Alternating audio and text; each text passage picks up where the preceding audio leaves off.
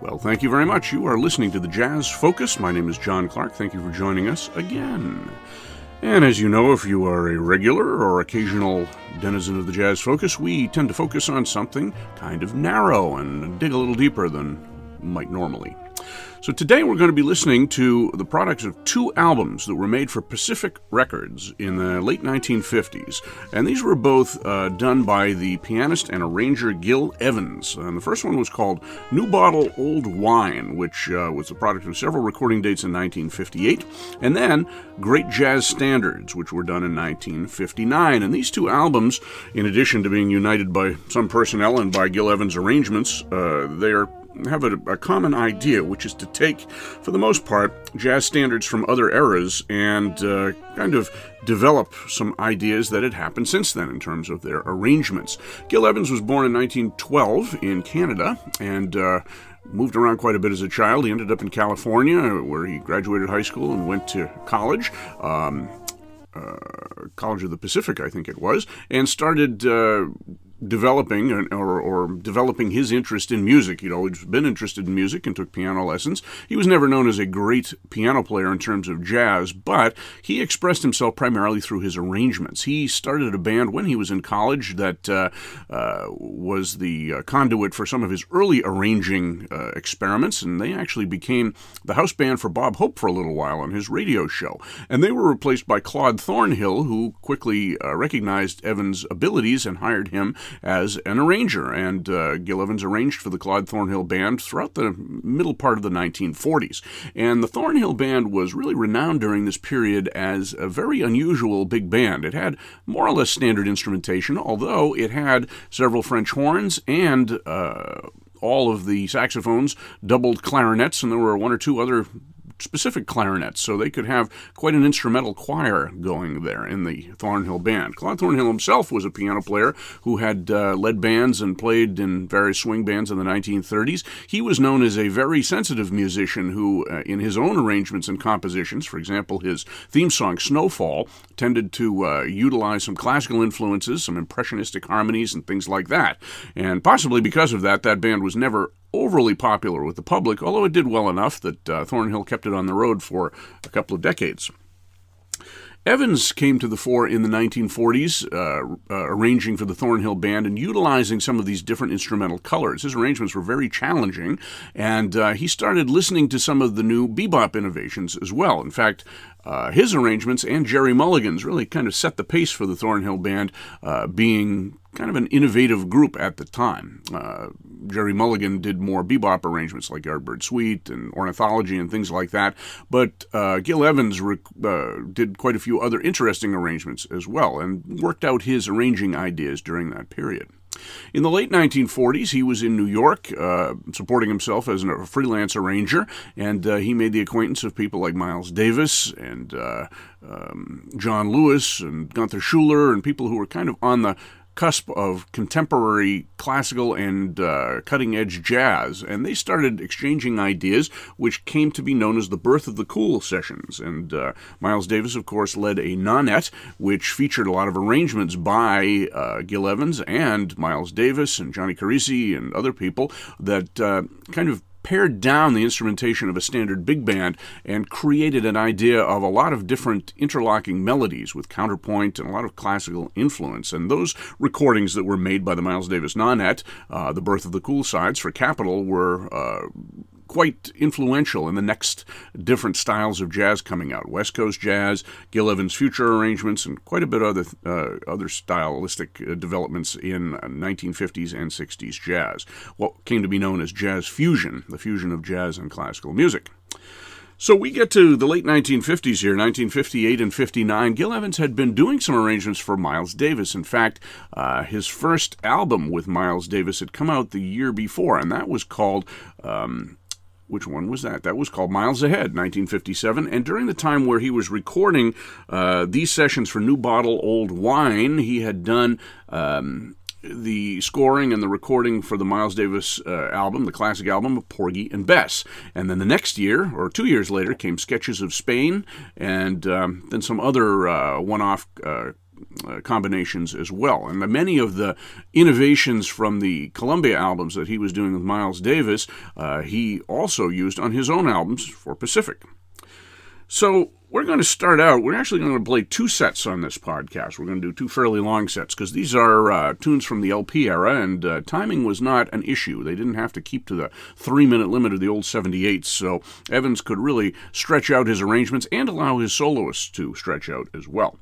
For New Bottle Old Wine, the arrangements of these tunes are sort of on the same level as the soloist, and the chief soloist is Cannonball Adderley, who's really kind of featured throughout this entire album, almost playing obligato through all the arrangements, and very nicely. Adderley, of course, was a great bebop alto player who'd come up from from Florida with his brother Nat.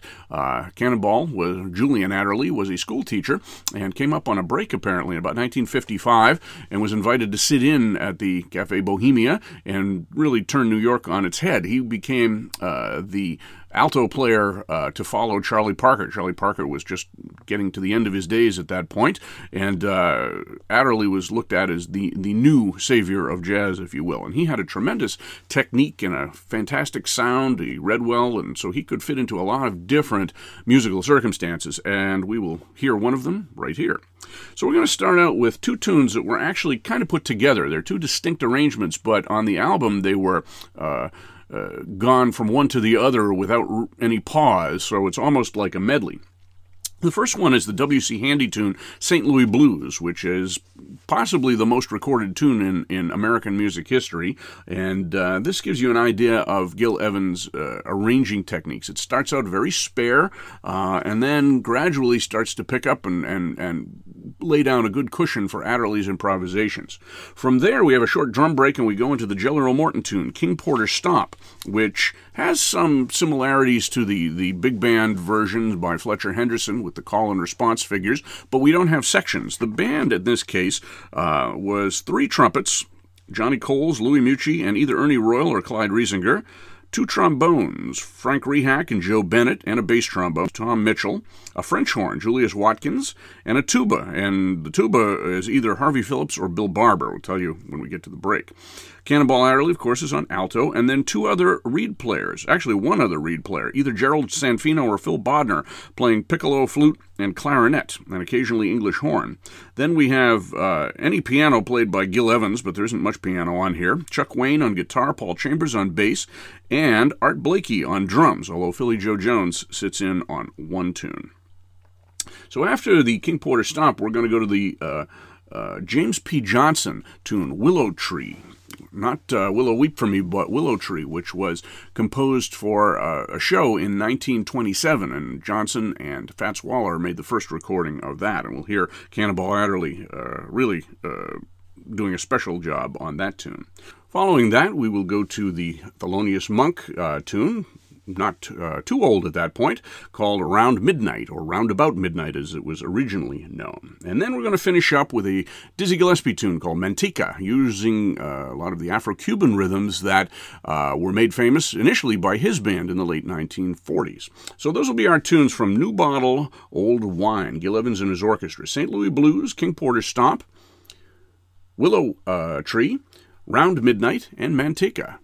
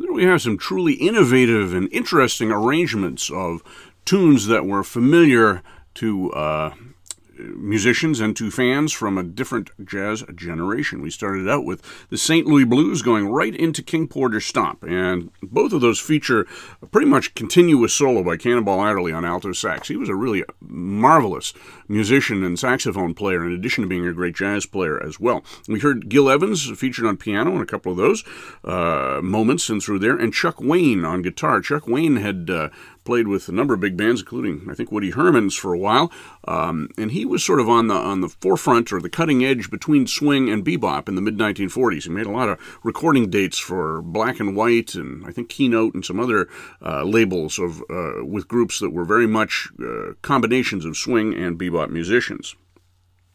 Then we went to Willow Tree, and that was a very atmospheric tune. It was very kind of dark in a way in its original inception. The first recording was done by, as I said, Fats Waller and the composer James P. Johnson, along with two horn players, Jabbo Smith on trumpet and Garvin Bushell on clarinet and alto sax in that case. And here, of course, much greater instrumental forces at work. And we heard Gil Evans and Cannonball Adderley featured. We also heard on drums on that particular tune, Philly Joe Jones. Art Blakey's on all the other tunes that we heard so far.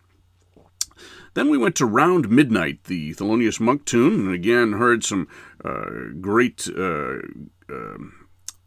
Gil Evans and Cannonball Adderley. I should also mention that on Willow Tree we heard some very nice trumpet by Johnny Coles. He's going to be much better featured on the next album coming up in the next set.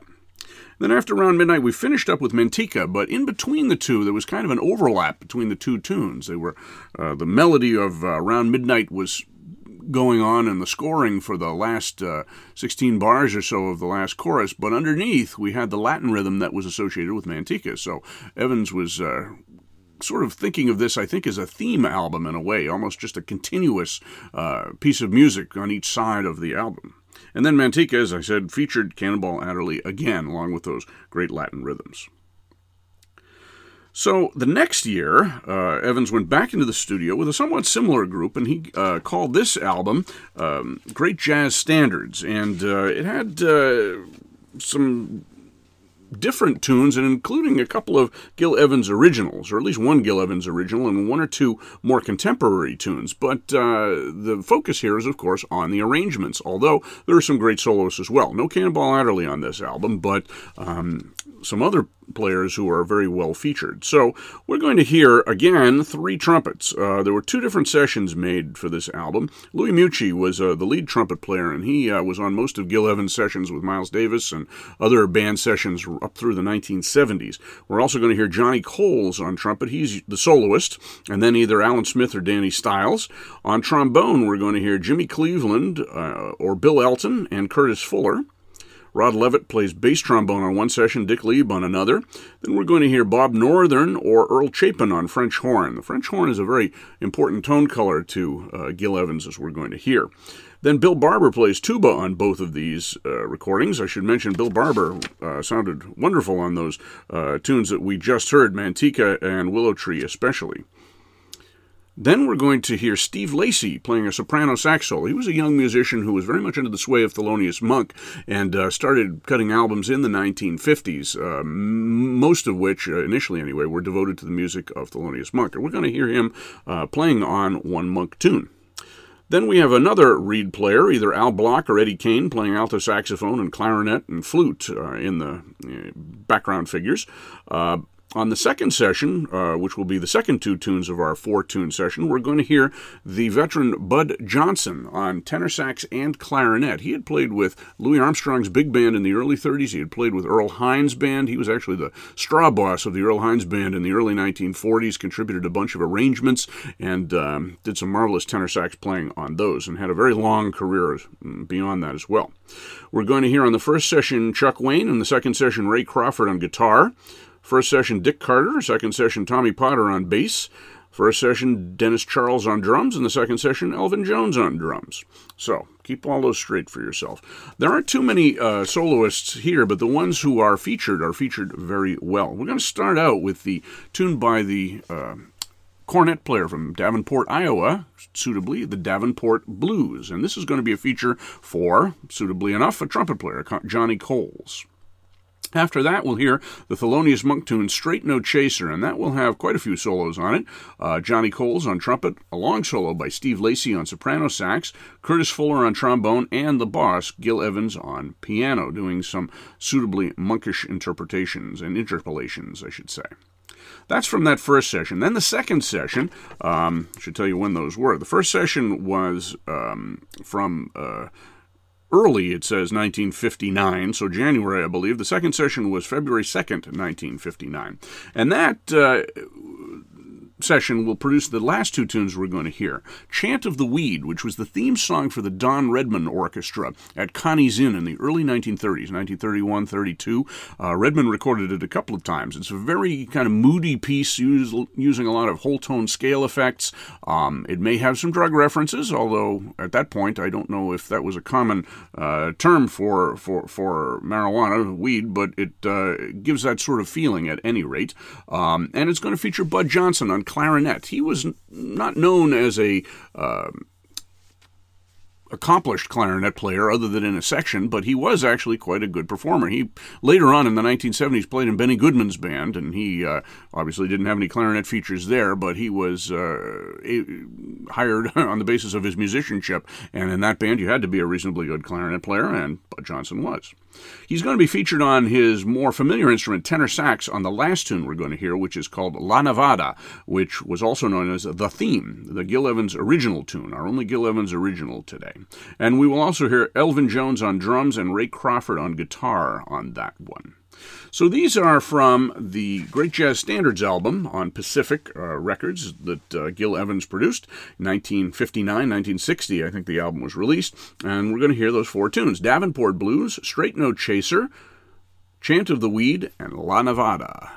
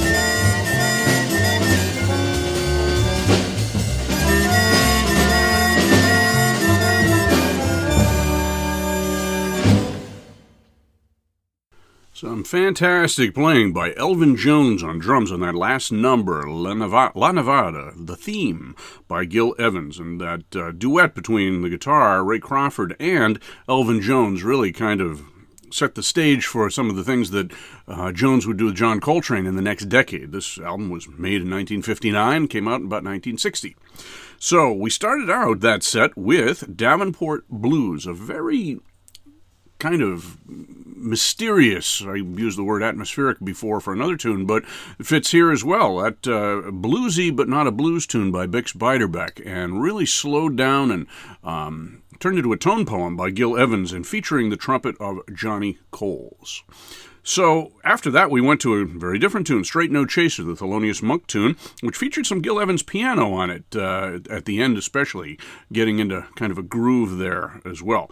And we heard, in addition to that, Curtis Fuller on trombone, Steve Lacy on an excellent soprano sax solo, and Johnny Coles again on trumpet. And then we went to the last two tunes, featuring Bud Johnson. Couldn't come up with his last name. Bud Johnson, the African-American saxophone player who, as I mentioned, played with Louis Armstrong and then Earl Hines, later on with Benny Goodman, played with a lot of bands, actually. His tenor sax solo on La Nevada was very much out of the Lester Young tradition, and that's kind of the style that he came from on tenor anyway. He was actually, I think, a little bit older than Lester Young was, or about the same age at any rate, but he was very much under that stylistic spell. And we also heard, as I said, Ray Crawford and Elvin Jones on that. And preceding that, we had the Don Redman tune, Chant of the Weed. Not too slow, kind of groovy sounding with a really gutsy clarinet solo and lead to the rest of the ensemble done by Bud Johnson. And really bringing out some of the scary elements, if you will, of Chant of the Weed that Don Redman was trying to put in with those whole tone scales and things like that. Redman recorded that on the slower side the first time he did, about 1931, and then when he re-recorded it in about 1940 for Victor, he did it much faster. So that was a tune that had a certain element of plasticity to it. You could do quite a lot with it. So I hope you've enjoyed this show. This is our Old Bottles, Older Wine program, using the music of Gil Evans that he recorded for Pacific in 1958 and 1959, saluting the earlier jazz tradition, using these tunes by earlier jazz composers for the most part, and some earlier jazz soloists, but some contemporary jazz as well, really melding the two styles. So this is the Jazz Focus. My name is John Clark. If you'd like to sponsor us, please do so. We'd love to have some more sponsors, and please feel free to contact me on my social media. Wolverine Jazz Band is my band, and you can get to wolverinejazzband.com or Wolverine Jazz Band on Facebook and Instagram. So looking forward to hearing from you at some point, and until then, I'll see you on the other side.